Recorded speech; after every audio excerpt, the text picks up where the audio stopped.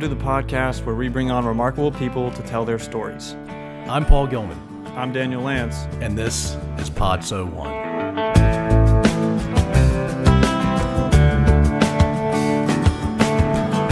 This week we've got Al Lester and Kevin Flippin, who met through a mutual friend and deeply connected through their love of all things golf, which they discovered on a very rainy day a few years ago.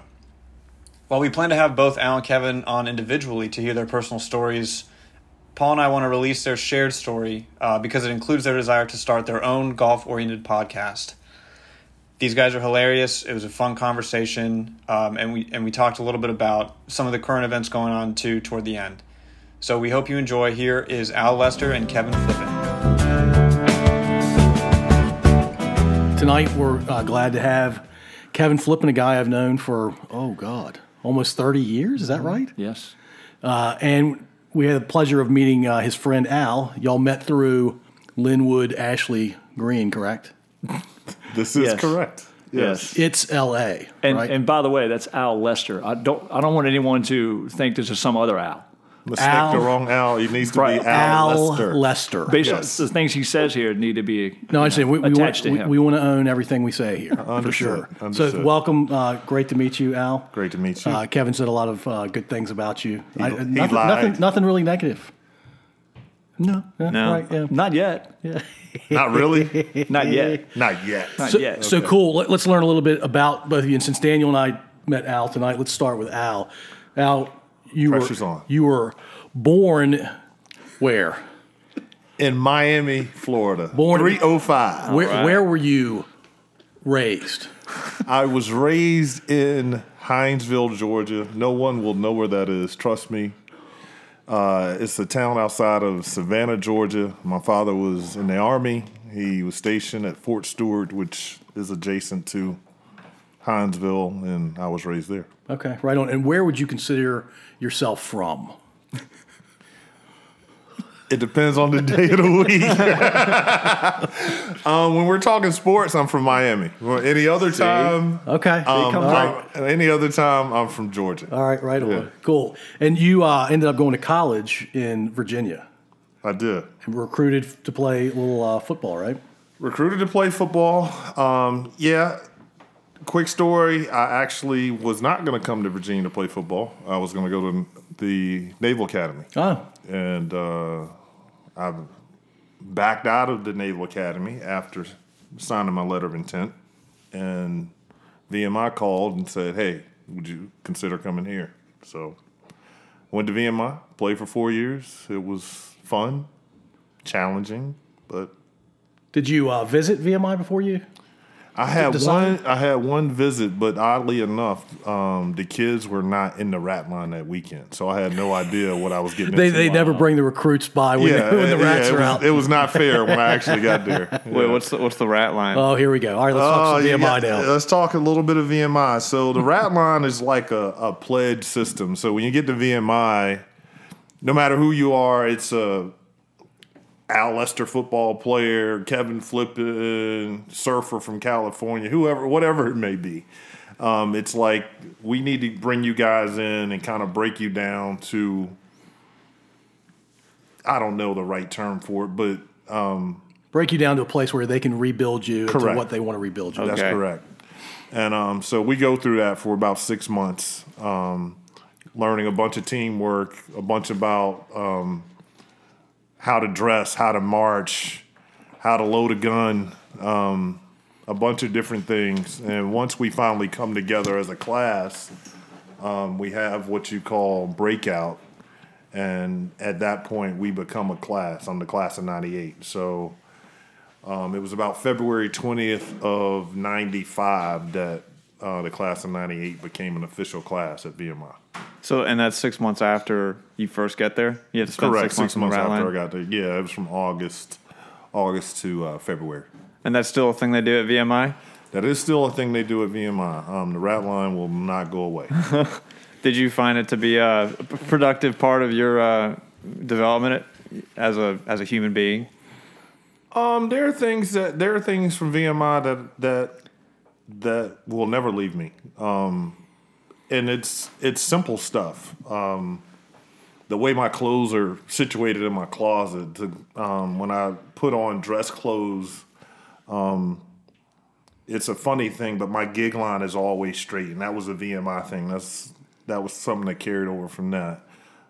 Shoes always have to be polished. Certain things have to be in certain order. Mm-hmm. There are other things that I've kind of rebelled against since VMI. I never understood the no facial hair. Obviously, nobody can see me, but as soon as I could grow facial hair, I was like, hey, let's do that. But the structure, the life structure, and just some of the life lessons and the discipline, it carries over. That's awesome.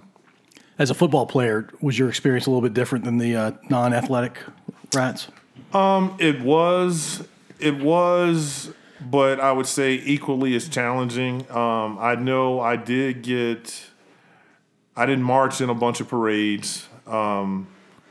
There was a lot of rifle training and stuff like that I missed because I was at practice. And that was a source of controversy when I was there. I remember we call each other brother rats. They kind of gave the athletes hell about it. You guys don't participate as much. You're always off at practice. But what I did appreciate is that the upperclassmen, they brought the rat, what they called them at that point, a rat mass, down to our football practice and said, hey, these are your brother rats. This is what they're doing. Yeah. They're working harder than you are. There's no cakewalk going on over here. So, I appreciated that. The experience was different, but it was challenging. When I first got there, if we had a home game in Lexington, I was in class on Saturday morning before a game. Right. That was a requirement as a rat.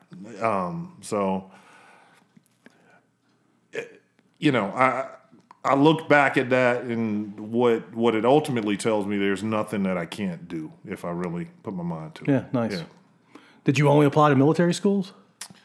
I didn't. That was the weird thing that's who recruited me so hard, because I'm like, that's really not my thing. I know my dad's in the military.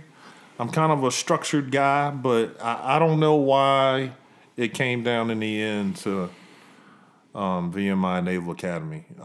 But what I will say is I do appreciate that style of education. Not to say that I wouldn't have excelled somewhere else, but the friendships and the bonds I have with my classmates coming out of VMI, that's all we had was each other. Right. So it's something that lasts a lifetime. So I'm appreciative of it. Yeah, camaraderie is really powerful when you go through that kind of thing together. Okay. And did you start a couple of years while you were there? I'm laughing at Kevin sitting across from me because I have to be humble here. I did. I was fortunate enough. One of the things that I think I'm the only one that has done this is I started as a true freshman, very first game. And out of 44 games I played in, I started 42. Oh, man. Yeah, so I only missed 2 games, and they were as a senior because I had a knee MCL strain. But other than that, started every game. What kind of offense did y'all run? Sorry, Daniel. Well, what position did you play?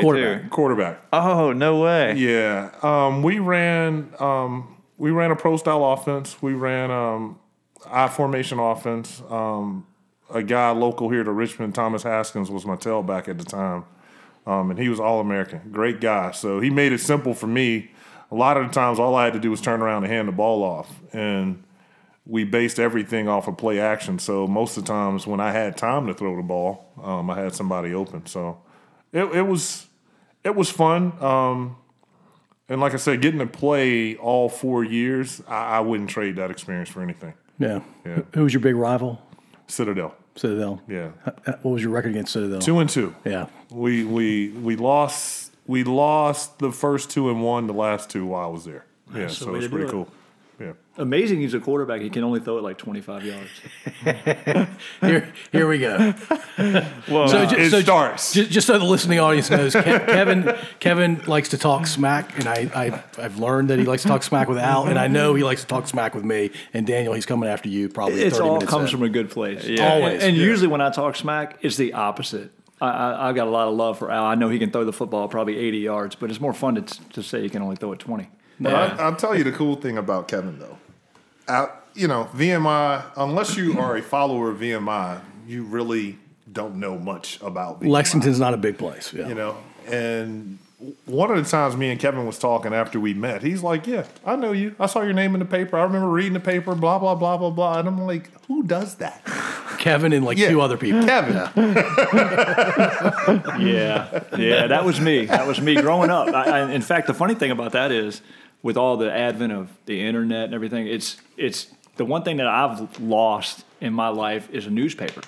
Like from the time I was probably, my parents will tell you this, 6 years old, maybe 7, I would get up every morning with my bowl of cereal and read box scores. You did the same thing. Mm-hmm. I knew, I could tell you who the starting lineup for the Dodgers was in 1979. That's ridiculous. My wife's like, you can't remember to pick something up at the store, but stuff like that. So I remember, I think it was Alfred Lester. It was at the time, yes. So I remember him. And the funny thing is, there was a guy that you might have played against, Stacy Tutt, that lived in our neighborhood. Okay. I didn't really know Stacy, but it's one of the first names I caught up with him and say, did you ever play against Stacy? So I've got a bunch of useless knowledge in my brain. But it probably made Al feel like somebody cared about him outside of his teammates and it was cool. His brother Rats. It was cool. I thought it was a little weird, but it was cool. Hey, he's still here. I agree. It's a little weird. You do? All right, we're going to come back to you. I'll give you a little break, and we'll go to Kevin. Kevin, where are you from? Where was I born, and where was I from? We can do all that. Where was I raised? Here in Richmond, right? So I was short pump. I was born in MCV, but given up for adoption, and I'm not going to go into my whole life story, but I was adopted. We're bringing you back separately. Yeah, that's great. I love that. But I've got two. You've met them, William and Nettie, great parents. Yep. Grew up in short pump before it became what it is now. Broad Street was a 2-lane road all the way to Stanton, really. So we would ride our bikes up and down to the short pump grocery and come back. There was no Innsbrook. What Innsbrook is now was one big dirt road around woods. And we'd ride our mini bikes and bikes back there. It was I had a great childhood. Would never, ever complain about my childhood. But grew up there, went to Tucker High School. All my friends went to Hermitage. I was in that neighborhood that went to Tucker. Yeah. So that kind of sucked. But I met L.A. at Tucker. Mm-hmm. The first day of gym class in 9th grade, L.A. comes bopping in, and I was like, I like that guy already, and we've been buddies since, and that's been, good gracious, 36 years. But then, how far you want me to go into this? Because You're good, man. All right, so I'll tell you, my favorite color is Carolina blue. Oh, good. That's not how far we wanted to go. Yeah, no, you've clearly gone too far. I do love, look, and one of the cool things about Al is he loves sports too, right? So I love sports. I've played it my whole life. I've been around it my whole life. My kids play it. They play Fortnite a lot more than they play sports, which is the way it is right now. Mm-hmm. But yeah, I just love it. I love the camaraderie. I love the challenge. I'm never going to sit here and tell you I was an All-American in anything. I wasn't. I was pretty good at some things. It's all relative, right? Sure. You throw me out there with some third graders right now, I'm Michael Jordan. You're the man. Yeah. But we had fun. I mean, you and I had fun. Does that mean good or old? Both. Okay. Both. But I think, Jordan at this point, was he 57, 58? He could probably take some third graders. I would think so. I might have a little trouble. But, yeah, it's just sports has always been, and it's a funny thing. So Al and I met, and I'll just go into that. Yeah, that's cool. L.A., being one of my best friends my whole life, he, and you might have to keep me honest here because you're in the family, but his mom is married to your father-in-law. Correct. God, I got it first try. I'll say it in a simpler way. All right. L.A. and my wife are stepbrother and sister. Okay. All right. That's a lot simpler. Sorry. Thanks, Al. That's why you're here. To interpret the stuff that I say. So we would go to kids, because we all have little kids. Now they're getting older, but back then, little kids, we'd all see each other at birthday parties. And so Al and I would talk and, just about whatever when you go to a birthday party, usually what's on TV. But one specific birthday party, I ended up sitting across from him. And I don't know how golf came up. It was on TV. Because the birthday party was always Masters weekend. So we started, and I said, whatever Al was saying at the time, I was like, "You play golf?" And it wasn't like, oh, "You play golf?" It was like, "You play golf too?" Like you're excited, yeah. Yeah. He said, "Yeah, I play golf." I said, "How much do you play golf?" And I think at the time you said you tried to play 9 or 18 every week. That's correct. And immediately I knew we were going to be friends. I don't have the time to be able to play that much then or now. So most of Al and I's golf expeditions are on golf trips, or we'll go one Saturday or whatever to play. But a lot of time now, and it's good time to spend with our families and our kids. But we started playing golf from that day forward, and that turned into, hey, why don't you come on my golf trip? And I think Al had met Rob Owens, who was another one of my good buddies. I had met Rob at that time. Growing up, I think L.A., Rob and myself were like the three musketeers throughout my 20s. We were tight. And so Rob plays golf too, good golfer. Invited Al, and next thing you know, we were on a golf trip together. And I'm going to tell you, on the way over here today, it was pouring, raining.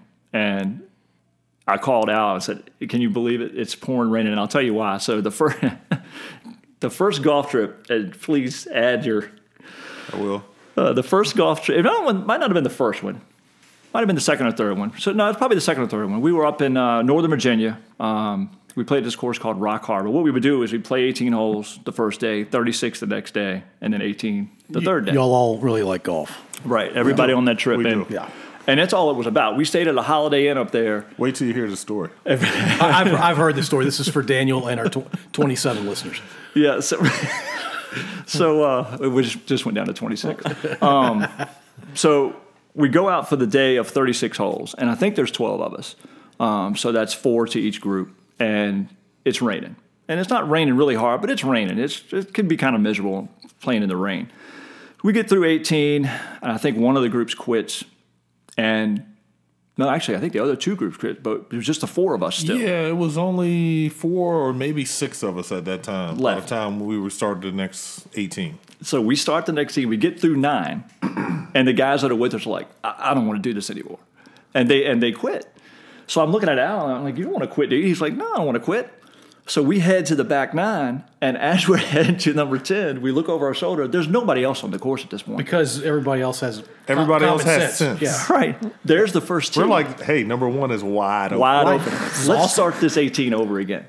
So we head to the first tee, and we start the 18 over again. I'm telling you, by the time we got to, I think our cart died on 14. Correct. And it was pouring. Like you could hardly see. And we had some pretty good rain gloves on, so we weren't like shanking it all over the place. I think that would have probably ended the round if we were. Yeah. So that was I'll jump in right here. That was the funny part. The rain that everybody else quit on, I would say was a steady rain that if you're on a golf trip, you don't quit. It's just water. It's just, you just deal with it. So we're like, y'all are quitting? Okay. We're here to play golf. Let's play golf. So it's who else is with us? And me and Kevin are standing there looking at each other like, I guess it's us. So, yeah, we go back to 1. We start playing. We get through, and it's about 14 when the cart dies. And it's raining pretty good and has been raining pretty good at this point. And we look at each other. I don't remember who says it, but it's like, you want to keep going? Yeah. Call up to the clubhouse. Hey, can you bring a cart out here? They're like, do what? Hey, my cart died. You're the only 2 out there right now. Cart died. We want to keep playing. And so we finished the hole we're on. The start of the next hole, the skies completely opened up. And, I mean, you could not literally see the ball at address. That's how much it was raining and how foggy it was, because Rock Harbor's like on top of a mountain almost. Yep. And we hit the ball literally, and then we drove out there and drove around and found it and kept playing. I think we played. That was 15, and we played because I'll give Rock Harbor credit. 3 of the coolest holes you can have is that 15th hole is a par 5 that goes straight out, and then there's a bunch of rocks for Rock Harbor there, and you have to navigate around those just to get down to the green, which is kind of in a recessed area. Great hole. The next hole is a drivable par 4, and everybody loves those. Who right? doesn't like those? Yeah. So we had to play that hole, and then the 17th hole was you're up on a hill looking down on a green that's in the shape of a heart. And so, I mean, it's a par 3. And that's a what? How many foot drop? 200 feet, maybe? It's a long way. You have no idea what club to hit. So the interesting part about what we're talking about right now, not only were we stupid for playing the golf, that was kind of dangerous. We really didn't know where we were going. Yeah, that's true. Yeah. It's a good point. But we hit our tee shot on that hole and didn't quit. Yeah. We said we So 43 and a half holes is essentially what you played that day. Yeah. soaking wet. Yeah. So we get back, and the other part of the story, we get back to the hotel. And the clubs, we have to bring the clubs in with us. I mean, they are soaked. The bag is soaked. People are looking at us like, where have y'all been? The rest of the group, they're eating. They're dry and eating. Yeah. Yep. And we're like, yeah, we're going to go take a shower. We both have to take all the clubs out of the bag and lay them out. They're like laid out in front of the air condition for them to dry because we got another 18 in the morning. Right. Right? So it's just one of those things that it was fun that Kevin and I had known each other a while, but still the golf trip thing was new to us. But to kind of relate in that way of, hey, we're here to play golf. Let's play golf at all costs. That was so cool because we were the only ones that were willing to go that far. And I really don't know anybody else other than Kevin that would. I would have been with the first 8 or 10 guys. Out of there. Which makes sense. We didn't look at them and go, y'all are crazy. We're the crazy ones. Right, exactly. But it was cool though because it was almost unspoken, and that's why I think we it's almost like we created a bond that day. Correct. Because it wasn't like are you sure you want to do this? I mean, it was like, what's wrong? We were like, what's wrong? What's wrong with with them? Yeah. What's and the we weren't problem? playing the round of what's the Caddyshack? I'm playing the round of my life. It wasn't that. Right. It was just golf, man. And we go on a golf trip to play golf. Yeah. And we have another friend, a mutual friend that I won't throw under the bus, but would say, man, y'all play too much golf when you go on this. I said, it's a golf trip. Like, I think one year he didn't even want to bring his clubs. He wanted to drive around and drink beer with us. And I was like, well, I guess you could do that. Yeah. But, I mean, we love golf. So that day, I think in the hotel room, we said, wouldn't it be cool if we could get paid to do something, not playing in the rain, but to do something related with golf. And we're not golf pros by any stretch. Once again, it's all relative. We're good considering who you compare. What's your best round, Kevin? Ever? Yeah. 75. It's pretty good. What's yours? 80. All right, so beats me. My best is 86. Yeah. And I think I've broken 90 like twice in my life. So.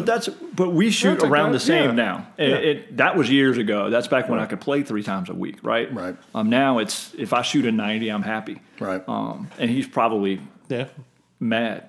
No, I'm not. He's mad because I shot a 90 and he shot a 91. But it's all good. I do get mad on those days. Yes. He keeps it to himself, though. Another cool thing about what, and this is going to open a door that maybe I shouldn't, but we both enjoy the fashion of golf, too. And you're looking at me like I don't even know what that means. What you wear. I right? understand fashion. Right. I've never thought about golf fashion, Kevin. It is a big thing, but it's also one of those things that kind of brought us even closer together because it wasn't just about doing anything to play golf. It was, okay, I'm wearing this day. I'm wearing this day. I'm wearing this day. I got to have 2 fresh new pair of shoes. It was a big deal. I remember the guys even giving me a hard time because Kevin and I, even on subsequent trips, and we'll go back to this trip, Kevin and I would go up early and play. And I would have on an outfit or whatever I'm wearing. And they would see us coming in from playing 9 holes, and they're warming up. You guys already been here? Yeah. I go in, I change. I'm like, yeah, that was just my warm up. That was just my warm up gear right there. Okay, now we're officially on the trip. Yeah. So it is a big ordeal. I mean, the golf trip is a big deal. It's all in. Yeah. It's completely all in. And to meet someone else that's all in like that is kind of what got us talking about, okay, we love this game. What can we do to really be involved in the game, do something you love to do? So over the years, it's kind of evolved from a golf show.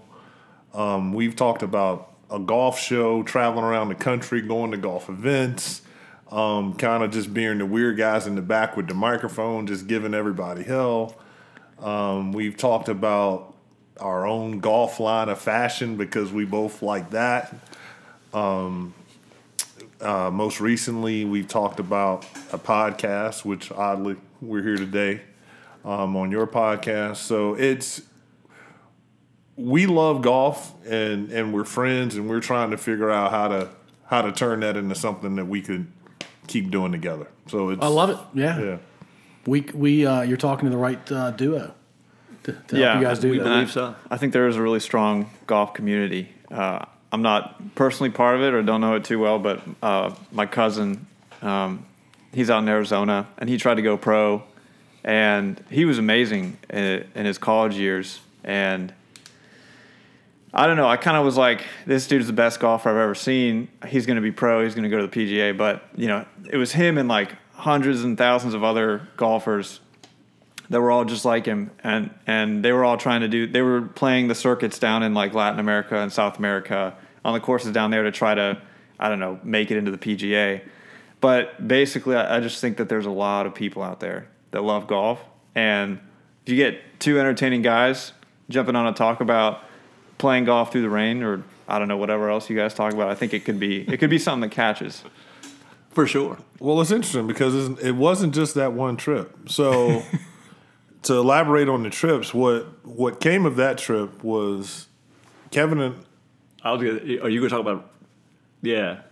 Well, let me set you up first. Okay. And then you take it away. All right. So he's got a set of friends too that now I know as well, just like he knows my friends as well. And me and my crew would go in May, the trip you've actually been on. Yeah. And so would Al. And then Al and I would go with Rob Owens' trip in September. So we're playing golf. I don't even know when it was. Like a November of the year with Chris and his sister and you. Yeah. Well, me and you. And Chris says, "Hey, Flip, why don't you come on our golf trip in May?" And I was like, "Well, Chris, I go on a golf trip in May as well." I said, "Where are y'all going this year?" He said, "We're going to Barefoot down in Myrtle." I said, "Oh, that's interesting." I said, "That's kind of where we're going." Oh, okay, cool. Left it at that. The next day, I'm having lunch with Rutherford, and he's on that May trip. And we're just sitting there talking about the conversation. Mm-hmm. I was like, oh, my God, we should go together and do the Ryder Cup. His team against our team. And then you can take it from there. So it turns out I have 10 guys. Flippin' has 10 guys. And it's like, let's make this thing happen. So we go through this coordination of, all right, let's get the date right. Who's committed? Get everyone committed. Which isn't easy, by the way. Oh, it's a pain. It's not easy at all, but we get everyone committed. So the date is there, and the thing about golf trips that's funny, the most important thing about a week out becomes the weather. So we're looking at the weather, and it's like gonna be horrible, and we're like, go figure. So anyway, we all get down to Myrtle, and we decided what we should do is, as a group of 20, let's all stand at the tee box. So we're all on the tee box, all 20 of us. And lo and behold, it's like Kevin talking about the rain today. The first group tees off, and it is dry. It looks nice outside. It's amazing. And within the next 10 minutes, it rains the rest of the round. And the rest of the next morning. That was horrible. We started our second round on the 36-hole day in a torrential downpour. All 20? All 20. All 20. We were able to convince everybody to play through it. For the first 2 days. Yeah, it was interesting that everybody stuck with it. The only dry round we had was the second round on that Saturday where it just got beautiful. Yeah. And we actually played together in that round. We played together that day. And we did it just like the Ryder Cup, right? So we had captains. And since it was our idea, I guess, and it's our trips, Al and I were captains, and we had a vice captain. So we stayed in the same condo together, and we set it up so people were kind of in tiers, because you don't want to have, scratch golf or playing against me. It just wouldn't be fun for me. And then we would put the pairings out just like they do in the Ryder Cup. We played, I think it was best ball the first day. Might have been. And then, not that it matters, but best alternate ball, shot. Choice, alternate shot, and then singles matches, Singles matches in the rain again on day 3.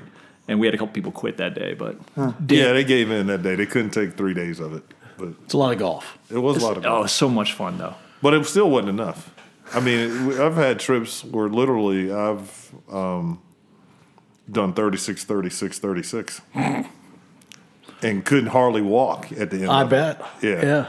Oh, that's an added bonus for both of us. We both have bad backs. And Al is much better at the maintenance of his back. He's actually convinced me to go to a chiropractor now. And I put ice on my back every day now because of him. But the first time we were back in the room and he's laying face down on the bed with ice on his back, I'm like, dude, you okay? He said, man, it's just maintenance. Like he wasn't injured. It was just, this is what I got to do if I want to play tomorrow. Yeah. That's how I got to be. Yeah. And you go through that, right, when you love something. Yeah, absolutely. Well, how did the love develop? I mean, for both you guys, for golf specifically, how did it get to be where you could play? What do you like about it so rounds? much? I mean, what gets you to go to the second 18 in a day? Can you describe what's pulling you? Golf is a game, to me, golf is a game of imperfection. You're always chasing perfection. It's never the same. Your swing is never the same. Your putting is never the same. You can play the same course and you never get that same lie. You're not in the same position. It always changes. So I'm the type of guy who tries to perfect things. So golf is like that thing that I can't quite get a grab of. So that's the thing for me. It's like, one day, I'm just gonna keep trying until I get it, And I know I never will, but it's fun just thinking, hey, when I step up here to the first tee, I got an opportunity to play my best that I've ever played. Because what happens is you play a hole and you play it great. You play 2 holes, you play it great. You play the 3rd hole, you play it great. And in your mind, you're like, I just got to keep doing this 15 more times. Doesn't quite happen like that. But it always keeps you coming back. It's just that type of thing. Hitting a good shot. And let me be very brutally honest. I said 75 earlier. That's true. That's back when I actually played a lot. I went through you ever seen Charles Barkley swing a golf club? Mm-hmm. He stops halfway down. Yeah, well, I did that. I went through a phase where it's called a hitch. And I would get... Charles Barkley's thing is more than a hitch. It is. So mine wasn't that bad. Kevin was not a Charles Barkley thing. It was just kind of a mid-swing stop. Yeah. I'd get up top and I couldn't pull the trigger. And it got so bad. I remember I was playing a local course, probably the 5th hole. I don't know who I was playing with. I can't play anymore. It's so frustrating because it's such a fun game. But when you get to the point where that's happening and you can't control it, it's all up here, I guess. It is all up there. And so you have to work through it, which I've been able to do. And it's funny. I watch people on Tony Finau is one of my guys that I watch on tour all the time. He's got a very short backswing. And that's the way I cured, knock on wood, mine is the shorter backswing so I don't get up here and get hung up. Yeah. And Al, go ahead and tell it when we were at Providence. Yeah, he hadn't seen it yet. We're playing this round, and Kevin's told me about it. I have not seen this, right? And we're on the 18th hole. And Kevin's, he steps up, he's teeing off before me. And Kevin gets to the top of his swing, and he just is like frozen. And I'm like, what is wrong? Are you okay? Are you having a stroke? Yeah, he's like, yeah, I'm fine. He backs up, and he does it again. I'm like, seriously, what is wrong?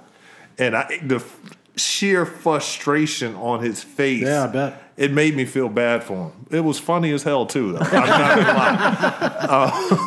lie. I felt bad for him, but it was funny, too. So,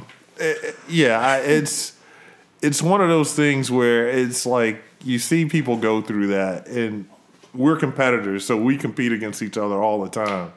But that was tough. I mean, that's a tough one to stick with it on, because I couldn't imagine going through that piece. But it's an ongoing process. Because here's the funny thing. It's not funny. Every time I go, I'm worried about it. It's in the back of my mind, right? So you go to the range, you start hitting. It's not in the forefront of my mind. It's pretty far in the back, unless I'm playing with my buddy Baylor, who likes to remind me of it because he thinks it's funny. Right. But, you have to get into I threw my back out a couple years ago before our trip. Mm-hmm. And it had gotten to the point where I could swing a club the first day of the trip, but I went over to the range and started trying to loosen myself up, and it came back. And I think it was one of those things because I wasn't thinking about it at all. One of those things where if you don't think about it, it happens. Right. I'm worried about my back, and all of a sudden it came back. And I'm like, oh, you got to be kidding me. And it can ruin a golf trip. Don't get me wrong. I love the camaraderie. I love playing, and I work through it. But, you want to play. You want to play well. And for us, playing well just means, we have that goal of breaking 80 or break whatever it is. And that's my goal right now, is to get back to where I can break 80. So if you don't, you have something to shoot for the next time you play. If you do, what's the next goal, right? It's a lot of fun. It's a lot of fun. Was that worse than when I was shanking all my chips? Oh, man. Al, so once again, another golf trip up in Pennsylvania. He, and I'll tell you from the spectator's point of view, from a playing partner's point of view, he, little chips. I mean, literally could be from here to that wall, which for people listening is probably 15, 20 feet. The 24 that are left. Yes, now there's 23. Yeah. He would just go to chip it, and he'll explain this, but it would shoot that way. And this is a guy who can play golf. I mean, is this the swing direction, or is this the toe of the club that you're? I had no idea what it was. All I know, I would swing the club, and it would literally go.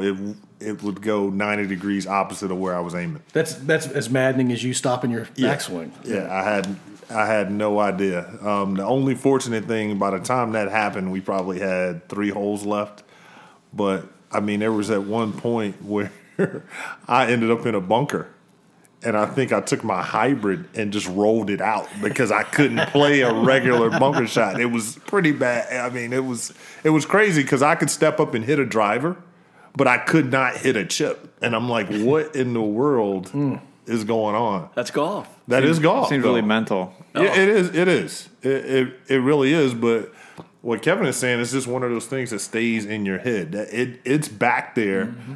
And before every round, I'm like, okay. I'm chipping okay. Okay, we're cool today, But when it happens, every once in a while you get that shank shot, and it's like, oh, please don't let that bad day be back, man. Please, no. But we go back to your cousin who's really good and played on a tour. I mean, he's good for me. Like whenever I'd go up there.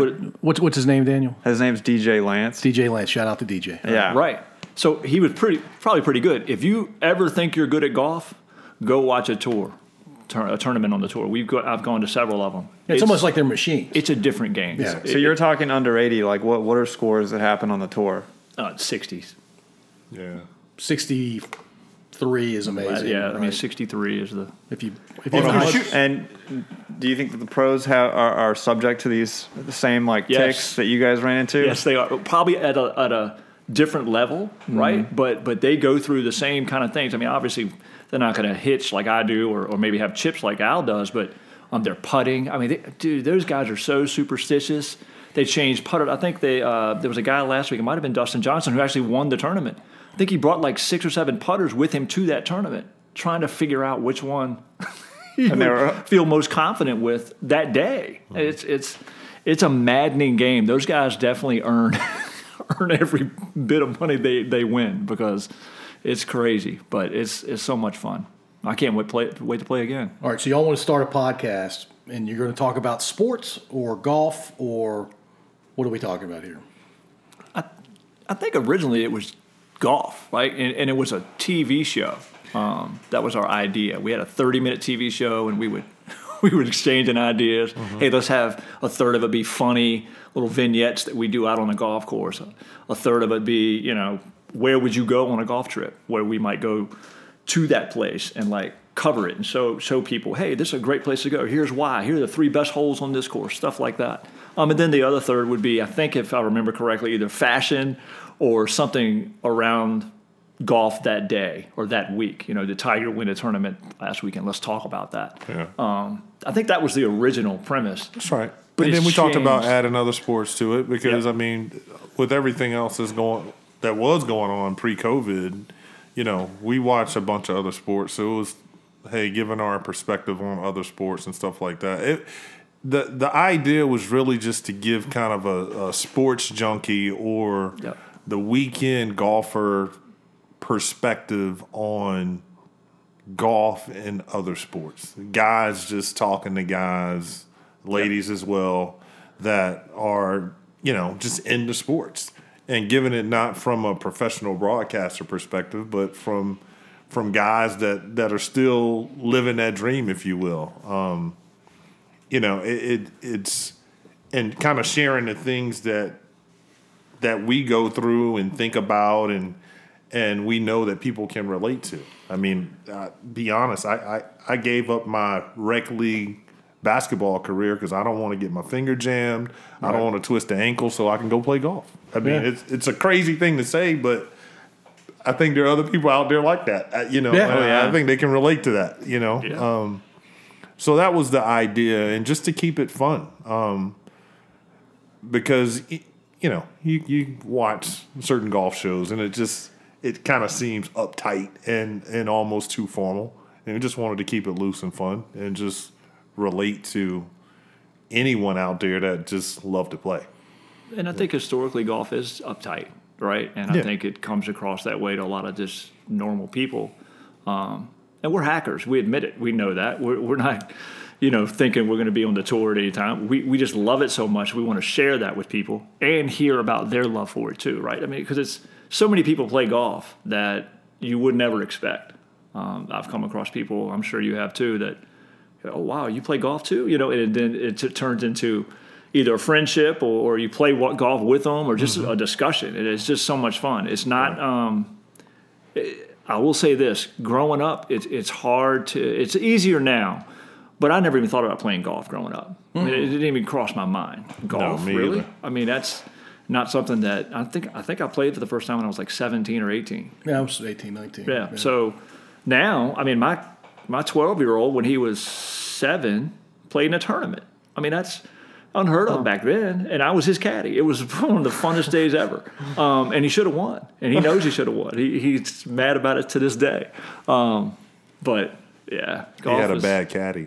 He did, and I admit that. If I went into the details of how he lost that tournament, you'd feel bad for him too. But he's good. He's got a good swing. So I'm not going to drop names again, but a guy we used to work with at Capital One. I didn't know you were a Capital One guy until today. What's Capital One? It's some bakery, I think, downtown. Bakery. Okay. I used to cook for them. That's a good name for a bakery. Capital One cheesecake, but he was a golf pro, and so my oldest son is Brody, and I said, hey, my dad said, hey, you want to get him lessons? And I'm like, why not? So we paid for 4 lessons, and he still to this day does those main things. He'll keep that arm straight, feet, which is fun to watch. He doesn't play as much as he used to, and you've seen him play. I think my middle son Briggs is probably the one that, because Al, and can I tell that story real quick? Yeah. Or maybe you tell it. When we came to the Hollows. No, you tell us. Your dad. You tell us story. Well, okay, That is your dad. I know, but I don't want to. Yeah, I do. I do want to brag on my kids. So Brody and I came to play. Well, let's back up. Brody's your oldest. Brody's my oldest. Briggs is the middle. He's 7, and at the time he was 6. And then Bo is my youngest. How many sons did you have to have before you ran out of B-boy names? Quite a few, apparently. My wife Angel, all of her siblings started with an A. So now we're on the B's. Yep, and now we're in the B's. And your grandkids will have to. They're going to have to be C's. Yeah, there you go. So once it gets down to Q, we could be in a problem. But I won't be around for that. So I had taken Brody and Briggs. Briggs never got lessons. He's a lefty. to play tons of times just because, they liked it, so I was happy about that, and we'd go play. The Hollows will let them play for free. Oh, nice. So, hey. Yeah. So I call Al, say, hey, come on out and we'll play. And I think he had seen Brody play, but maybe not. And so Briggs hops out. He loves Al, so he jumps in the cart with Al right away, and they go over to the range. And me and Brody go in, buy drinks, pay, whatever. When I get out there to the range, or we'll come up, Al's looking at me like, what the? I said, what? And Briggs is behind him just spiking one after another right up the middle. He's got this really, you can. Yeah, it's ridiculous for a kid to have not had any lessons to swing a club that effortlessly. I told Kevin, I'm like, you need to really, really chase this dream with this kid because, it was amazing to me. It's amazing to watch. I'm serious. We just got to watch this kid swing a club. And it's not just me that thinks it. It was people on the course would literally stop and watch him hit his shots. How old is Briggs now? 7. Well, we got to about the 14th hole when he comes over, and Briggs and Brody. And Briggs is just clueless about it. He doesn't think, oh, well, I'm good. He's just 7, like having fun. So over there teeing off, and Briggs hits another good shot because he hit the fairway almost every tee shot. Yeah. And Al looks at me and goes, how old is he again? And I say, he's 6. He goes, well, you need to do something. And I said, what do you mean I need to do something? He said, I don't know what you need to do, but you need to do something. What's Tiger's dad's name? Was it Al? Earl. You need to become Earl Woods. Yeah, exactly. I tell you, though, there's so much stuff taking their attention away from sports right now. It's crazy. It's hard. It's, keeping man. them. But at the same time, I don't want to force him to do it, and I don't. He likes to play, so we'll see how that goes. As long as he keeps liking it, then keep encouraging exactly. it. Yeah, exactly. No doubt. All right, so podcast around golf, maybe around sports. You're going to have some guests on, maybe it's just the two of you from time to time, depending. I learned this because I hadn't even listened to podcasts up until, Daniel, 5-6 months ago. Mm-hmm. And now I'm doing one. It's hilarious. Amazing. What we're doing now is an episode. So all the episodes combined equal a podcast. And so some of your episodes, it sounds like you're going to give overviews from the weekend kind of thing, maybe what happened in golf that weekend. Sometimes you'll bring on amazing guests like me. Correct. Talk about shit. Right. There it is. And then you can kind of do whatever you want to do with it. It's whatever floats your boat and whatever you guys agree to do. Yeah. And I'll tell you, getting it done is easier for me than it is for Daniel, I think, at this point, because Daniel's the technical guy. I'm the guy that lines people up, and then we both figure out where we want to go. And the guest really drives for us what happens. For you guys, it's going to really depend on what you guys want to do. Got it. It can be guest-oriented or it can be topic-oriented kind of thing, or both. So do we want to talk about real quickly what we did to get this started? Yeah, and I can give you guys some high-level advice too. We basically looked up podcast starter packs. Google's pretty powerful. Which, if you just... In fact, you don't really need us to tell you shit. You just, how to start a podcast on Google. Yeah, Google is actually really helpful. And so we got these starter packs. It's the boom stand, the mic, the wires, and the headphones. And then, so we got 4 because we thought we might have 4, which we do today. And then we got this thing's called a mixer, which takes... What do I call it? I call it a motherboard. The motherboard of the mainframe. I've made that up.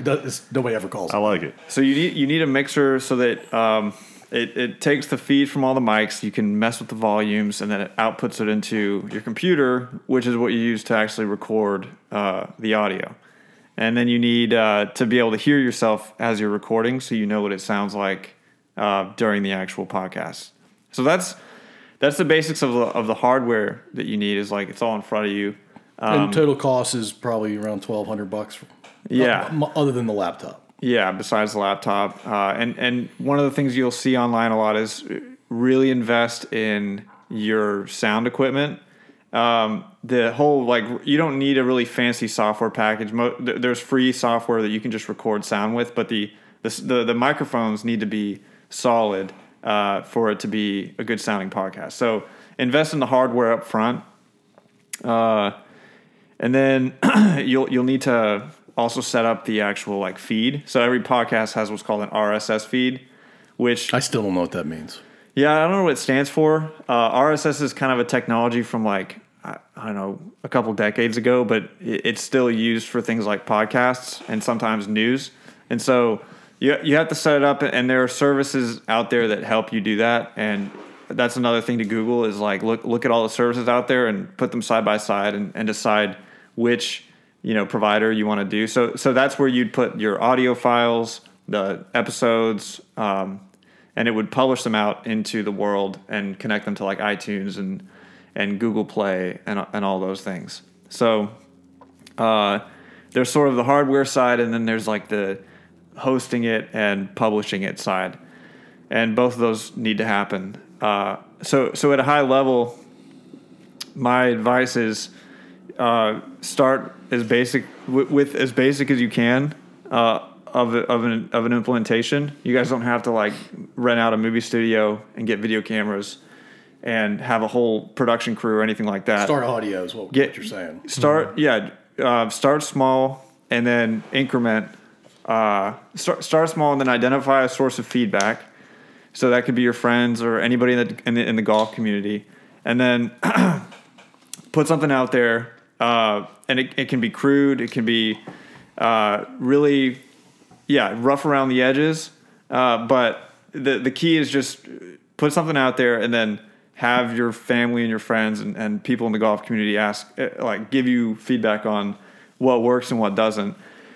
And then you iterate. And this is kind of a concept that I'm stealing from the software engineering practice, which is you get what's called the MVP, so the minimum viable product. You do the minimum amount of work is required before having something that you can actually throw out into the world.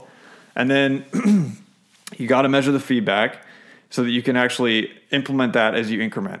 So the first episode is going to be rough around the edges. You might get some more feedback, and then the second episode you might change some things, and then see how that lands.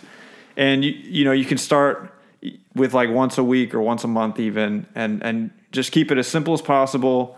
Assume the least, and then build slowly from there. If you really want it to be something that's trying to attract a lot of attention, I think you might have to play more games with like how to market and how to. And we're still trying to learn that ourselves. Yeah, you're kind of asking like the high school dropouts for advice on how to do homework, but in that regard. But come on, man. We're freshmen in high school. We haven't dropped out yet. We're freshmen. Yeah, I guess we're still grinding. But there's like whole. But we're having fun. Actually, what we're doing now, recording, is the most fun for us. There's some work that has to happen before and after. We were using a GoPro, so we're ready to upgrade. Yeah, we get it. Boom. Yeah. So there's a whole metagame about getting it out there and building a listenership and keeping track of that listenership, and that's something Paul and I are very much trying to figure out. But that's kind of my advice in a nutshell. Thank you. Yeah, and I think Daniel loves it when I do this. If you guys make the investment in the hardware and a laptop that's compatible to do this, I think we can help you get it going initially, and then once it gets going, then you're on your own until you call us back to be on your. I was getting ready to say, that means you have to be guests on our podcast. Yeah, no problem. I'm thinking like 20% equity. Wow. Well, you know what 20% equity of our podcast gets you? Freaking nothing. Well, negative. A bottle of water. It gets you some debt. If you invest us, you just have to keep giving us money. Before you come on our podcast, though, we have to go play golf. Oh, you have correct. a foursome right here. I haven't played it in a while. Daniel, have you ever played? No, not in any serious way. I can't even hit it. I've had depth perception issues ever since I was a little kid. Yeah. And you'd think that it would be not that hard to hit a ball that's not moving, but it's actually kind of tough. And I don't know how mental it is and how biological it is because I don't have any depth perception. So I have hit a good shot a few times before. And my girlfriend played golf all through high school. She's probably the one who should play in the foursome. And you can just tag along. I would just caddy. You just be there. I'll caddy. I think that'd be great. All right, yeah, let's do it. Well, everything you just said pretty much describes us as well. Yeah, trying to hit the ball, it's not moving. We don't do a very good job perception. What's that? of that. No. Yeah. Well, usually your two eyes kind of combine to make give you an idea of how far away something is, and my eyes actually don't work together in the same way. So I only get like the one image, So when things are moving fast or flying around, it's harder for me to gauge how Wow. far away things Wow. are. So that's just something I got to work with, just like you guys have your bad backs. Oh, Yeah, man. Cracking on the old guys. Okay. I get it. I might get a bad back too. I might be talking too soon. It's coming for sure. Yeah. Someday. Yeah. We talked about your 3 boys. You have 2 daughters.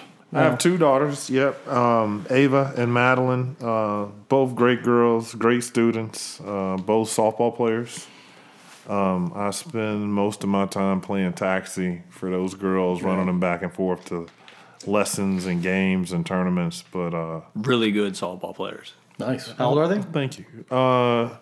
Oldest one, Ava, is 13. Will be 14 next week. And my youngest, Maddie, she's 10. Will be 11 in a month. Awesome. Yeah. Is that a 4th of July baby?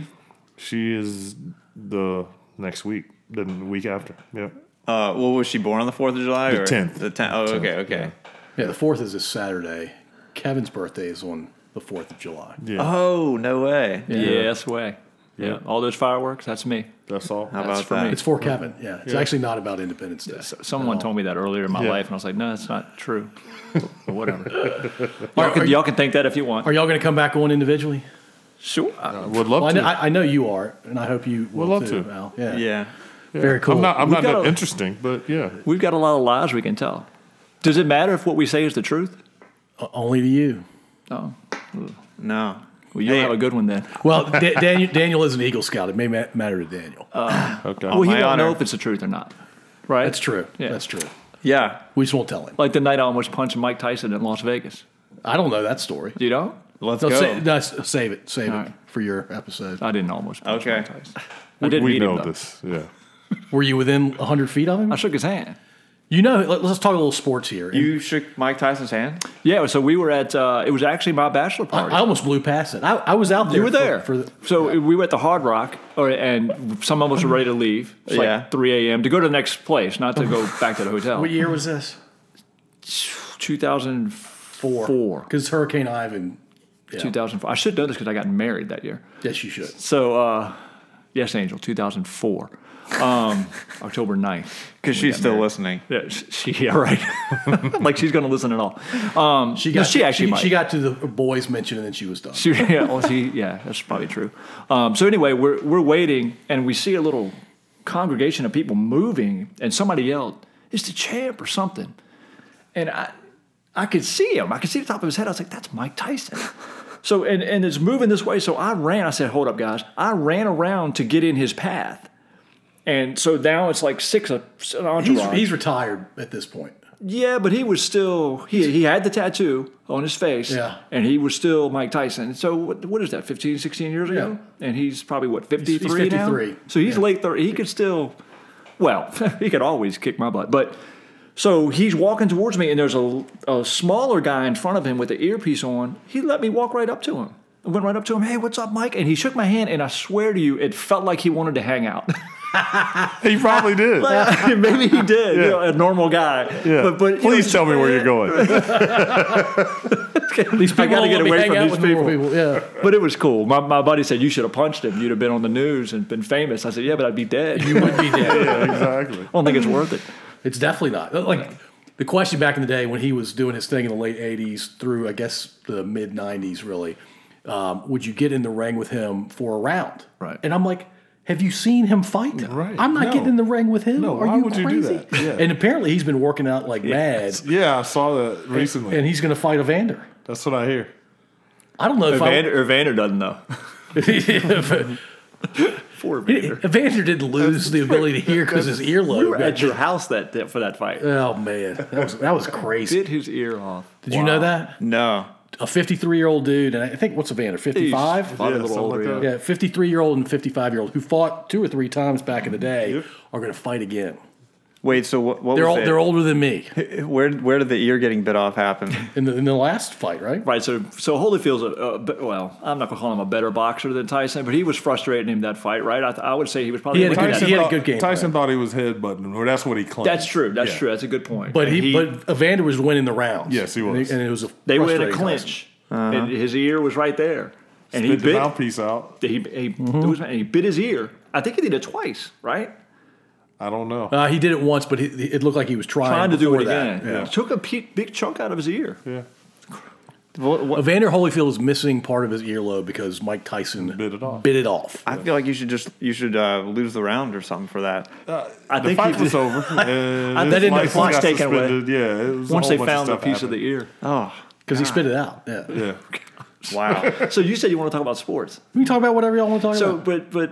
so when I was listening to Booney Grimes, shout out to Booney. Shout out to Booney. Craig Grimes. Booney doesn't really need shout-outs. Well, he worked at the The bakery as well. We'll go with bakery. It's a giant bakery. It's a big bakery. It was very small at first, though. It was a smaller bakery, right? But listening to y'all, did you ever finish watching The Last Dance? I haven't seen episode 9. So you just For you some skipped reason, past 9 I and didn't. saw I didn't 10? intentionally skip past it. What is it, on demand or whatever through DirecTV? It didn't show 9, but it showed 10 when 10 was ready, and I listened or watched 10, and I haven't gone back to watch 9. I don't know what I've missed. I saw 1 through 8 and 10. I think you missed the because the last episode was when they beat Indiana in '98, and then the final was maybe 9 when they beat Indiana and Reggie Miller, and then the last one was the Utah I series. don't remember. But it was so what a Kevin will riveting- stay up till 4:00 tomorrow morning talking about this one topic. I was a. It was all. I didn't like the Bulls. I like Jordan's game. I didn't like the fact that he went to Carolina. The Chicago Bulls, who gives a rip? I mean, Chicago felt like a different planet. But what they were able to accomplish, you had to give the man respect. And we talked about this off recording, and Booney, I think, had mentioned it on his episode. I mean, Jordan, the day LeBron in 2016 had won in Cleveland for the first time, or the only time, basically said, I think you can now agree or argue that I'm the GOAT. That day, George said, let's go ahead and let's put it out. Yeah. Let's remind everybody who I was. But here's the cool thing about Jordan. To me, there's a lot of cool things about him. There's a lot of things that are sketchy. I think you guys mentioned that if social media had been around back then, Right. Jordan wouldn't have gotten to 4, 5, and 6. Yeah, right. Yeah, And- a lot of players would have been in trouble. for sure. Right. But he never. Whenever I've heard him asked, "Who's the greatest player?" Because you're not going to ask him. He always deferred or deflected the questions as, you can't really judge the different eras, and who's to say I'm better than Wilt Chamberlain? It's, he changed the game, all that stuff. But to hear, and I was a big LeBron guy, and I still think LeBron's great. He's an amazing athlete. Amazing athlete, amazing basketball player. But for him to come out and say, "Well, I'm the GOAT now," I was like, oh. That's the same part of LeBron's brain that did that. We're going to win 1, 2, 3, 4, whatever Yeah. championships in Miami. The decision. Right. But that's also it's a different era, and kids growing Different up playing generation. AAU, yeah. And let's be honest, the guy was on Sports Illustrated cover at 16, Yeah. I think, Yeah. and he's got the Chosen One tattooed on his back. I mean, He was Zion before Zion was born. Zion. Yeah, for his flaws, if you will, LeBron has lived up to what everybody proclaimed him to be. at Surpassed 16. him, probably, if you can. Yeah, he lived up to the hype, and the hype was extreme. He did, but it's fun. It's a different world today, though, man. I tell you, I watch a show on ESPN, the Skip and Shannon show, and not because I like Skip and Shannon, but it's entertaining. Shannon loves LeBron. Skip loves Jordan because Skip covered Jordan back in the day, and the whole time that Last Dance was coming on, every day they'd just be sniping at each other. He's the GOAT because Shannon calls him the GOAT, calls LeBron the GOAT. And it was just entertaining to watch and just hear all the different ways that they would attack each other with the argument. And then they'd bring other people in. Usually Skip had more people saying Jordan's the GOAT than LeBron, or than Shannon had LeBron. There's a few that say that, but the conversation, and then we would talk about it because you're a LeBron guy. Yeah, you know how I feel about it. Look, Jordan to me is the GOAT. I also feel like LeBron, when you look at just the physical specimen LeBron is, that's the way he moves at his size is unreal. It's unmatched. Is there any hope for LeBron to ever get to be GOAT, or is he kind of like past the peak? It's really hard, in my opinion. Look, he's amazing. The championships he's won, he's clearly the big reason. And Jordan did have Scotty. You could argue LeBron at times has had an equivalent to Scotty, but Scotty's the second best player to ever be on a basketball team, in my opinion, for championship teams. Jordan won 3, leaves to play baseball for a couple seasons, and then wins 3 again. Mm-hmm. LeBron's never going to be able to do that. No. Right? What's his record in championship series? He's like 3-6. Yeah. I mean, he's been to 9, which is amazing. It right? is amazing. Yeah, what did he go to 7 straight? Yeah, 6 something straight? crazy. 7 straight? But the argument there is the East is the least, right? I mean, he's winning the East every year was like, ho hum. Yeah, I know. But you still gotta. You got to win it. You got to do it. You got to climb the mountain each time. But to your point, though, personally, I think if he wins one with the Lakers, or I think he'd have to win 2 with the Lakers. It would move him up significantly because then he's done it with 3 different teams, 3 different sets of players. Obviously, it would. But in my eyes, no. No, he can't. To me, he can't match Jordan. What I will say though, I will take that Cleveland championship he won. That's one of the most impressive. Yeah, I agree with that. That's one of the most impressive wins ever to me. Well, the block that he had is one of the best plays I've ever seen at the end against Iguodala. But keep in mind, and I know Pippen, I agree with you. His name rhymes with flipping, so I've always liked Pippen. Great player, right? But Kyrie Irving and Kevin Love are no slouches, right? It's not like LeBron was out there. The first time he was in the finals, he was out there by himself. Mm-hmm. Well, they were swept by the Spurs. Right? He got swept, but I mean, just making it to the finals with that team was incredible. Like Iverson making it with Philly. Yep. But I mean, Kyrie Irving hit the shot to win that series. Right. Kyrie Irving is a bad dude. I don't think I've ever seen anybody with handles that guy has, and that's saying something. Yeah, but they were also down. How many? What were they down in that series? They were down 3-1, and Draymond got suspended. And who knows what would have happened if he'd have played? Look, I agree with you, but down 3-1 to Golden State. There's really Golden State. You're not supposed to lose. You're not supposed to lose that series. And Golden State had won what, 1 or 2 before that? 1 before that, I think. 1 before, and then Cleveland, then they won 2 more, or just 1. Yeah, they did with Durant. I think they won 1 before, and then they lost that one. Then it was go get Durant. Yeah. Mm-hmm. Which that's another subject for. I've never been I like Kevin Durant. I think he's unbelievable. They all are unbelievable. But I saw that guy play in the Siegel Center in high school, and even then you're like, he's 6'11" and can do that. I mean, it just made no sense to you. I mean, the Kevin Garnett's of the world, that's great, but Durant took it to another level. Mm-hmm. The ability to shoot, no one can guard him. But for him to almost beat Golden State in Oklahoma City, right, and then go join them, I just, it is what it is, man. He won 2 titles. Well, but LeBron started that, right, with his I don't know. You could go to Miami. Would you say he started, or Paul Pierce, Garnett, and Ray Allen built that super team? Maybe. Was that? I know they won a championship, but was that really a super team? Yeah. I can't let Durant off the hook. I can't even say anybody else started that. I mean, Golden State had already won 73 games. Yeah. And that's the team you go join. It's like the same team you had down 3-1 yourself, right, the year before. It's just I thought players got shipped around by the teams that they were on. I didn't know that they had their own agency in the process. It used to be that way. Like I know they have agency now. They have more stroke than you can imagine. Yeah. Almost more than the team in a lot of cases, especially when you're a Kevin Durant, right? I mean, it's when we were growing up. Gosh, I don't even think there was free agency, right? I mean, the people that played for the Pittsburgh Steelers were playing for the Pittsburgh Steelers the whole time. Yeah, exactly. Yeah, there's maybe a trade every once in a while. Every once in a while. But now, someone with LeBron's cachet could say, you know what? Because he could just walk out, and then another team would pick him up. Or he threatens to, right? And then he has leverage, right? So they're just like, well, what do we do? That franchise that he goes to is making maybe billions of dollars because he joins the team. Look at Cleveland, how they went.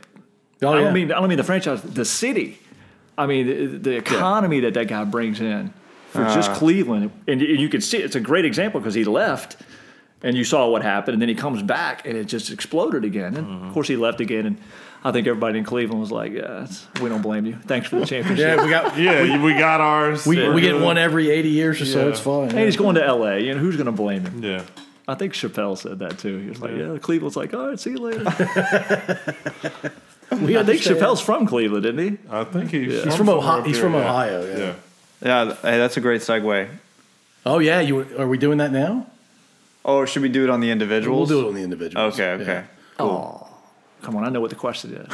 We can do it. All right. If you want to answer it, you want to go first. Or you want Al to go first? I don't care. Al, do you care? I don't know the You- question. You don't even What's know the what we're question? talking about. Yeah, I don't know. What's up? This is great. Go ahead, man. I think we're going to get two different answers. All right. So let's go Al first. Would you rather pursue a military career? Sorry. How would you say this? Enlist in the military? Yeah, that's fine. Yeah. Let's say enlist in the military or pursue a career in stand-up comedy. And you're 25 and you have no responsibilities in this scenario, Yeah. You're young, fit, and free of responsibility. other than taking care of yourself. What would I choose? Enlist in the military or Stand-up comedy. stand-up comedy? Kevin seems I would excited. enlist in the military. Boom. All right, that one more from my side. That was my prediction. All the VMI stuff, I kind of expected that. Well, looking back on it now, 25, single, no responsibility. Hey, let's go travel the world. Let's go different places, see different things, fight for your country. Yeah. All that stuff. I mean, to me, that makes sense. Everything I've ever heard about the stand-up comedy world, whew, tough. Yeah, I think it eats people up. Yeah, tough. Yeah. Tough. And in the military, there's a good case to be made for it, building you up and giving you a lot of cool experiences. So Yeah. And the camaraderie thing, for sure. definitely. Stand-up's very individual Yeah. feeling, right, Yeah. at least when you're on stage. And as I've gotten older, I try comedy on my wife, and I'll shout out Melanie. And she doesn't think I'm funny. So if she doesn't think I'm funny, I don't know. And she loves you. yeah. But that's the wife though, man. Because my wife does. She thinks I'm funny, but she doesn't laugh. Yeah. You know what I mean? Yeah, like it's yeah, that's yeah, that corny. wasn't good. Yeah. I'm like, yeah, you're right. It is, but it's still funny. Yeah, it was funny. And they want control. Our wives want control. God love them. They're not going Love to give my an wife. inch. unless I'll kick they my have to. coverage for sure. Yes, All you right. did. All right, what's your answer there, Kevin? So my answer's two different things actually. At 25 years old, Yes. I would have never tried stand-up comedy because I was way too anxious and nervous about talking in front of people. The bakery helped me get out of that. Bakery. Back to the bakery. 10 years later, There's a lot of public speaking at the bakery? it depends on what you call public speaking, right? So I went from never doing it ever in my life to like avoiding it like the plague, like the public speaking class in college. I ain't taking that, no way. Right. To standing up in front of 400 people talking. So that's a big step, right? So 35, stand-up comedy for sure. But Okay. 25, I think I would have enlisted for the camaraderie piece. I've always had a special feeling for people that, like yourself, who went into the military. I think that's so admirable. And it's such a big commitment and step. I mean, you're putting your life on the line. And there's no joke there. That's not going into the office, and hoping you don't die, on the way on 95. This is putting your life on the line every day for something you believe in. So yeah, that's always been something I don't regret not doing it, but because who knows, I might not have been made up for it. I might not be that guy who could have made it through it, but I think I could have. I think it's a lot could of have. mental strength that you probably have to have. I mean, yeah, it's like golf. yes, It's like a it feels like it sometimes when you're out there in that bunker. It's in no way like golf. No, I was it's gonna say, not. there's only one military man in here. Yeah, it's all good. No, it's all good. Yeah. You could have done stand-up comedy. I remember some of the, and this is not, If I had 1.5 beers in me, at least, yeah. Paul, the meetings that you used to run at the bakery, I would make sure that I was coming. And even if I wasn't in, the They were that pastry good? section, I would make sure to show up because he was funny, man. The bakery let me get away with some stuff. He's good in front of a crowd. Let's put it that way. So you could have done awesome. stand-up comedy. I think could have done Maybe. stand-up comedy. Maybe. It's a grind. It's hard. It's really hard to think about. That's awesome. The military's easier in a lot of ways. Easier. It is in a lot of ways. I mean, think about it. If you're not funny in front of a group Yeah, of that would be strangers, terrible. Yeah, you were it talking can about go being flat vulnerable. pretty quick. Yeah, Yeah. super vulnerable. I got dad jokes, man. So it's not going to be funny.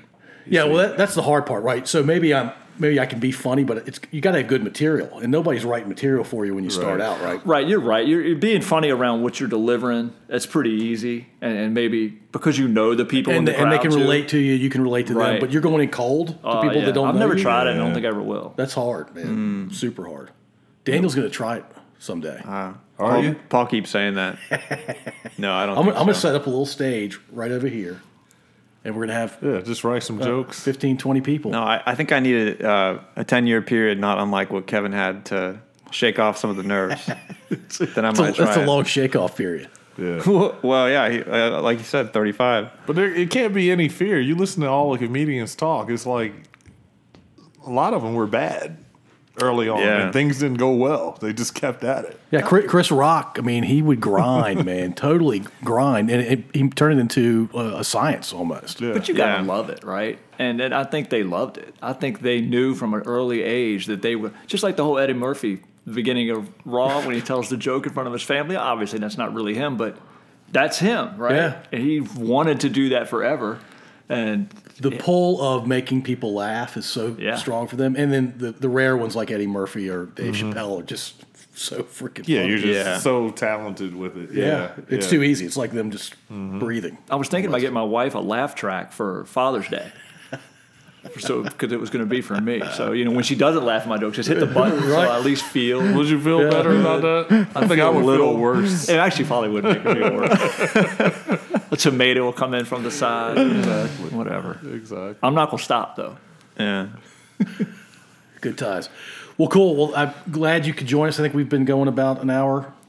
Yeah, so this thing actually doesn't tell me how long it's been. I do but Kevin's going to tell us. 8:20.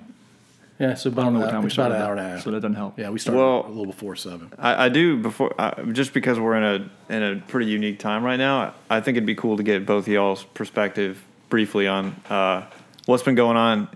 Since the George Floyd death. Today is July 1st, and In the craziest half year I've ever experienced. Yeah, so we've entered the second half of 2020, and today the Stonewall Jackson Monument on the intersection of Monument and Arthur Ashe Boulevard got taken down. So, yeah, I guess y'all's thoughts on what's going on and where we're at. I'll start.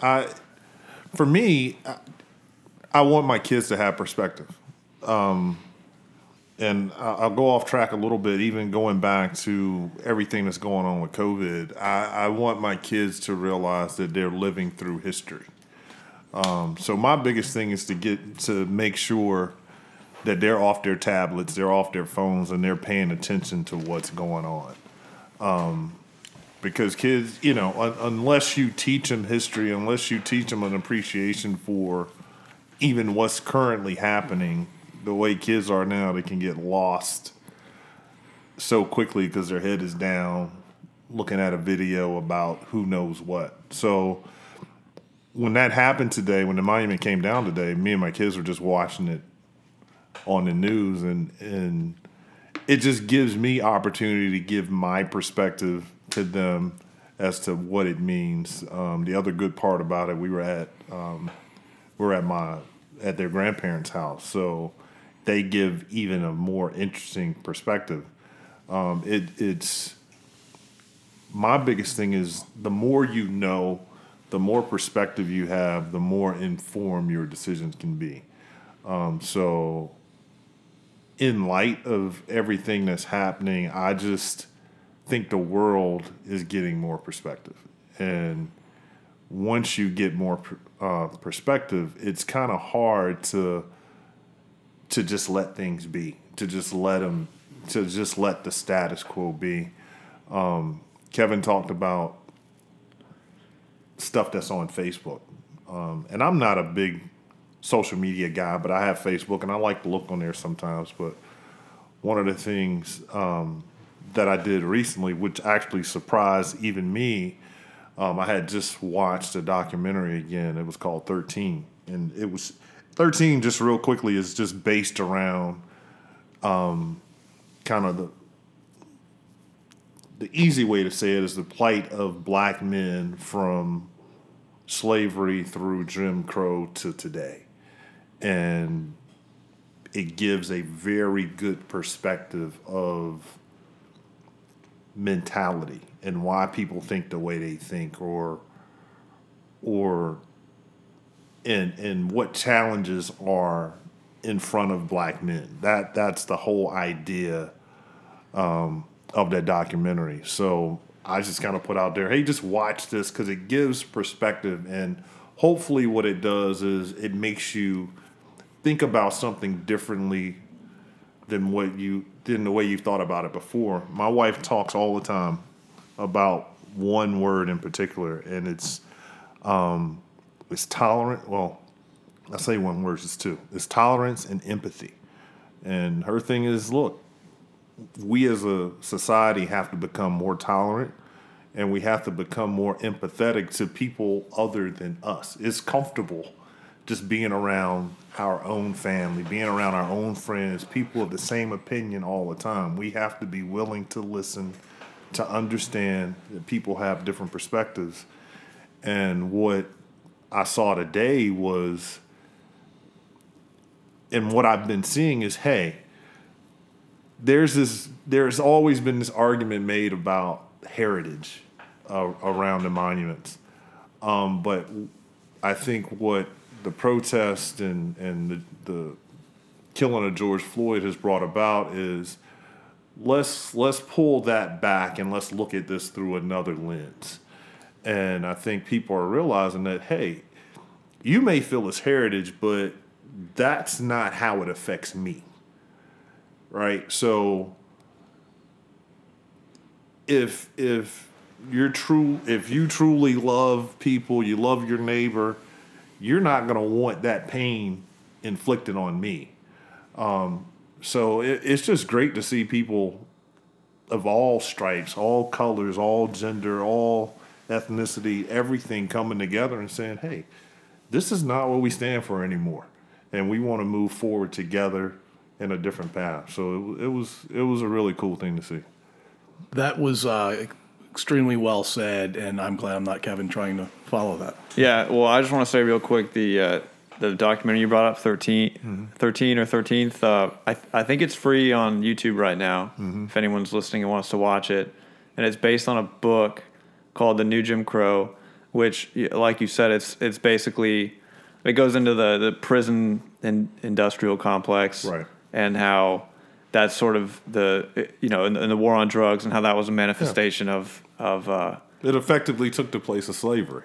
Right. Yeah, so Jim Crow took the place idea. of slavery, and then the war on drugs and the over-incarceration took the place of the Jim Crow laws. And so it's a really good book called The New Jim Crow by Michelle Alexander, I think, which is awesome if you want to read that as well. So anyway, Kevin. So I'm glad you said that. Which you said, I'm serious, because I think that's one of the biggest issues, and God forbid I'm not speaking for white America, as I put quotations in, but I think what the three of us just did is what needs to happen more. Sit back and listen instead of worrying about one-upping somebody or how's it affect me, right? It's always, and don't get me wrong, we're all egotistical in our own way, right? The world revolves around all of us, right? We've got our families, we got our friends, our jobs, our careers, all that good stuff.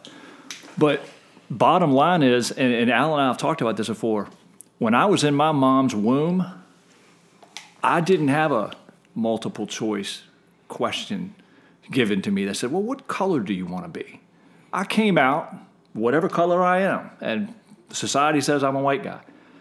That doesn't matter to me, and it shouldn't matter to anybody. Al didn't say I want to be a black guy, right? So me being a white guy shouldn't make me feel like I'm better than anybody.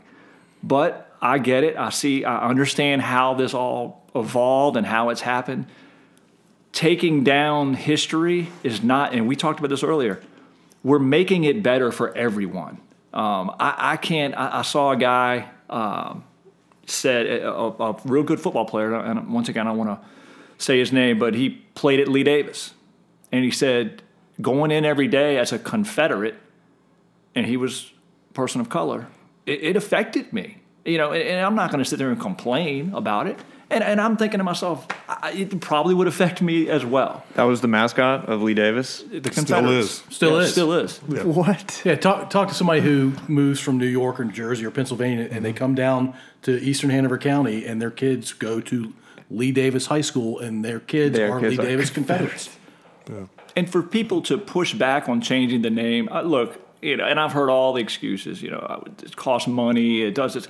I get okay, but this is about us being better as human beings, right? I mean, why are we celebrating something that, at the time, it wasn't a negative connotation to it, but now it is. Look around. I mean, just open your eyes, open your ears.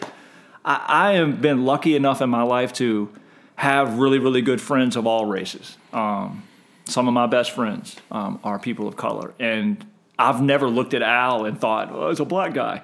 We make jokes even with each other all the time. We made one when we first walked up. Yep. Because we're good buddies and it is what it is. We're not trying to demean anybody. We just love each other, right? So the empathy that your wife talks about, if everyone had empathy in their heart, I don't think we'd be where we are today. But we're here, so we need to figure out how to fix it. And I think the beautiful thing for me is to see so many people that aren't people of color joining in this time and saying enough is enough. And I applaud the effort. I hope it doesn't. I think Chris Young, I listened to your podcast with him, awesome, him and his wife. I would love to meet them one day. Lauren's coming back on. Awesome. Yeah. And he had mentioned, let's hope it's not like, what Fast food. He said Yeah, fast the chicken sandwich, I think, from Popeyes. It's like it was a fad and then it's gone. Mm-hmm. Let's hope this is sustainable.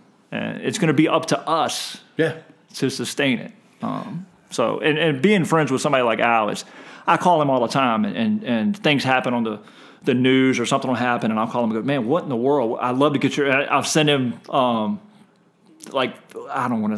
hate dropping names, but people say things or have their own podcast, and I send it to him and go, I would love to hear your perspective on this. Because I know what mine is, just listening to it kind of fired me up or whatever. I want to know what you think. So should I be fired up about this or not? And his perspective always calms me down, maybe to a point where I should be fired up, but calms me down and says, look, I get it. Here are the good things and the bad things. I'm not saying Al's the expert on everything, but to me he is. All right, nice. On everything? Not everything. Not everything. All right. Well, you should see him hit a chip shot. So not everything. Oh man, here we go. Look, just for fun, a couple of years ago, we were on a and Al, if you can't see him, but Al's, how tall are you? 6'4"? 6'4", 6'4" what? 250. 250. He's a big guy. I'm 6'2", $180, and not a lot of muscle. And that's with several layers of clothes. Right. So I remember the first round and he probably wasn't playing that well, but I was out driving him, and we used to drive the ball about the same. Yeah. But he's such a big dude, so I'm sure in his head he's like, what? We were the second hole on Saturday. It was a hole of uphill par 4. You'll remember this. And he hit his drive, and I hit mine fast, and he got down and started doing push-ups. It was awesome. I was like, don't worry, that's not going to – and it didn't continue, but it made me feel – I stood up a little bit straighter. I had to get my workout on. Something wasn't right. I had to fix that. Yeah, You had to build your muscles. real quick. Yeah, that's the only way I knew. Yeah, and Al might not be like an expert, but in terms of the experience of being black, you're the third grader and he's Michael Jordan. Yeah, that's true. That's the daggone truth. That's a great way to put it. For sure. That's a great way to put it. I think also is perspective. Again, growing up in Georgia, rural South Georgia. We talked about it before we got on the air about the Confederate flag. I saw it every day. It was part of the Georgia state flag. Obviously, going to the Virginia Military Institute, my whole college experience was based around the Civil War, essentially. Those Confederate names were everywhere. Yeah, it's like I said, it's perspective, and you kind of got to put things in their place. And I'm not one to rewrite history. History is history, but the question had to be asked: Do we really need a monument to Stonewall Jackson on the boulevard and on a pedestal. and in Monument Avenue. The biggest cross. No, Yeah. we don't. But what I'm proud of is not our generation, but probably your generation, because they're the ones leading the charge. It's really not us. Mm-hmm. It's the younger generation, and I do think it's sustainable. I think the younger generation is looking for a world that is much more peaceful. People get along. We don't have racial divide. You see people living together. You see people living in the same community, stuff like that. It's one of the things I even talked to my girls about today.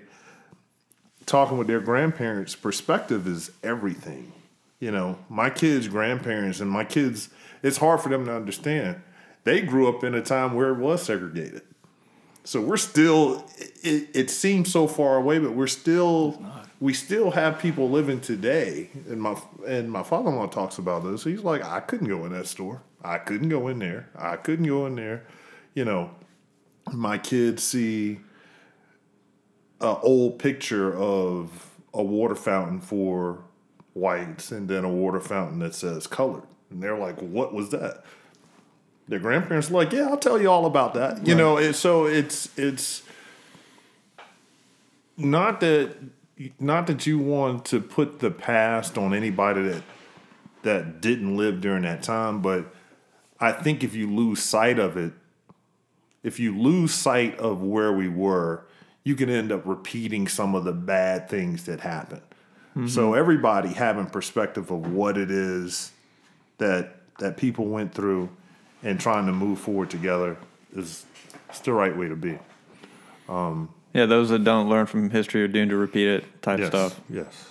And I mean, I would love a world where everyone could be quote unquote like colorblind. And I know that's like a kind of not a great, you know, that doesn't have great connotations, but you know, like the Martin Luther King kind of judge everybody by the content of their character and not by the color of their skin.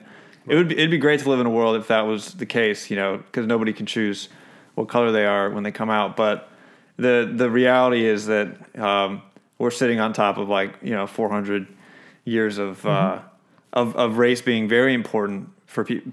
Race being like the factor of whether someone was going to have a free life or not. And so we've kind of made it important historically, and we can't just turn around and be like, all right, let's be colorblind now. Yeah. Well, let me add to what you said about being colorblind. So for me and Kevin, we recently talked about this. I don't even want you to be colorblind. What I just want you to be is, hey, you're different, and that's okay. Right. It's okay. It's fine. It's my judgment of you doesn't start at the fact that I look at you and I see your skin is a certain color. That's what I want you to be. I tell people all the time, look, one thing I can't hide when I walk in a room is that I'm a black man. Can't do it, you know? So at that point, judge me for how I do things, how I present myself, my work ethic. You know, so see, it's fine to see color. I have no problem with it. Just be willing to look past that and look at the content of somebody's character and accept the fact that, hey, a diversity is actually a good thing. Diversity of thought is a good thing. Different perspective is a good thing, because we all know, we've been there. When we get a bunch of people that think like us, talk like us, and they're always in our head, other than what we've already formulated in our own mind, what else are we good at? You're not going to make progress. No, ever. So, you know, celebrate the differences. That's what I would say. So it's good. Go ahead. Can I ask a question? Here we go. Is this you practicing your podcast? Not at all. Well, it could be. All right. So, and I'm asking to Al, what's your perspective on Black Lives Matter? Because I think there's been a lot of confusion. A lot of times I like to tell people, take the extremes out on both ends and see what what's driving it? What's going on in the middle? Because that's the main part of it. Not that everybody sees it that way, but can you give us your perspective on that? Because you and I have had some really good conversations on what Black Lives Matter is and how it tries to affect things in the world. And there are white people out there who think, well, why aren't they upset about this? Why aren't they upset about that? Correct. But they're driving this narrative. Right. Well, I think again, understanding the history of something is important. My understanding of Black Lives Matter and why I, quite frankly, support the movement of Black Lives Matter is that it derived from a place of what I will call killing of an unarmed black man, right? So let's say that's the basis of where it comes from. And if we all can agree to that, that's kind of just a good starting point. So when that phrase is said, I think what happens to some people is, are you only trying to say that's what matters? Yeah. And it's farthest from the truth.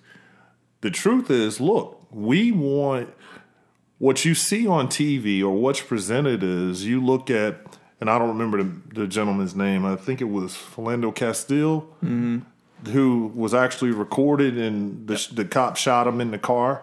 When you see that, Trayvon Martin was a different case, but you see a kid that went to the store, bought some things. The next thing you know, he's followed by the neighborhood watch guy and he's dead. You see George Floyd. What's being said is, hey, people, Black Lives Matter. We don't, we can't just be thrown away like trash.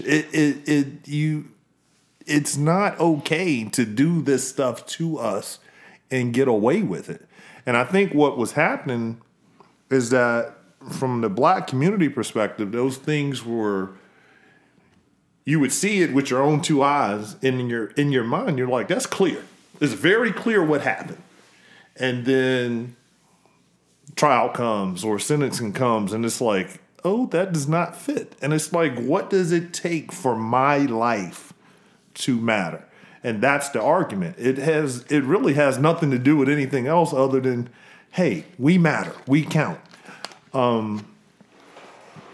So you move that forward and you look at where we are today. You see Black Lives Matter painted on buildings, painted on monuments, painted on who knows what. I'm not an advocate of tearing up anybody's property or defacing property. I'm not in any way that guy. But what I will say is sometimes it takes a little more than what we're comfortable with to push us in the direction that we need to go, right? Because if I just simply march down the street and I'm quiet and then I go home, there's really not a big story to tell, right? Sometimes you have to make people uncomfortable to start seeing it a different way. And I think that was what was sustainable with what happened with George Floyd, was that people stayed at it. It was day after day after day. I mean, looking right here in Richmond, and we go look at Lee's statue. Never in a million years would I have thought, it'd be graffiti all over that statue, but it's powerful. And it makes you think, and it made people uncomfortable, and it was out of the box. And so now you're starting to see different progress. So what I would say to anybody that has any ill feeling towards Black Lives Matter, the basis of it was a good thing. It was a chant to say, hey, I'm standing up and my life matters, because what I see is that Black lives are being taken and there's no accountability being taken for it. So, hey, I count, I matter. But yeah, I see what you see. I see it in social media all the time. I have respect for law and order. I respect policemen. I have friends, family that are police. I respect everybody. So when people say white lives matter, blue lives matter, I get what you're trying to say, but it goes back to what you said. It's not a one-up thing that we're trying to do. It's just we're trying to, again, just say that, hey, this stuff is senseless. And at some point, we need people to stand with us and say, enough is enough. And I think that's what, like I said, the younger generation is starting to do. The math equation does not work, right? So all lives matter can't be the answer if black lives don't matter. That's correct. So I'm sorry. To me, it's pretty basic and simple. But, I think the concept is fantastic. The challenge is how do you deal with people twisting it politically for their own gains? Right. Yeah. So the one-upping mentality causes people to want to make it their own, so it advantages them, and they don't put themselves in other shoes. So it goes back to the word that Al's wife talked about, empathy. Right. If you're not being empathetic, then it's a non-starter. Yeah. I think that's a level-headed, what you said, Al, and I think that having good faith in it, and then Kevin talking about the extremes. I think that if you just stick to the basis of it and say like, hey, this is it's about respect, it's about perspective. I think that pretty much everybody's on board. You have like the middle 80%, as Paul likes to say. Yeah. And then you got the nuts. The middle 80 is a rational place to be, and that's where good things happen. There's just a lot of noise on the outer. There's so much noise on the extreme. Yeah, so it's much. crazy. Yeah. Cool. Well, I'm very glad to meet you, Al. You're going to be back in Pleasure to meet you. Paul's Both you guys. Paul's Yeah, Basement Studios. Of That's what course. we call PBS. this. And Kevin, really look forward to having you back as well. Had a great time tonight. Really appreciate you joining us. Thank you. And for the perspective. Thank you, guys. We appreciate it too.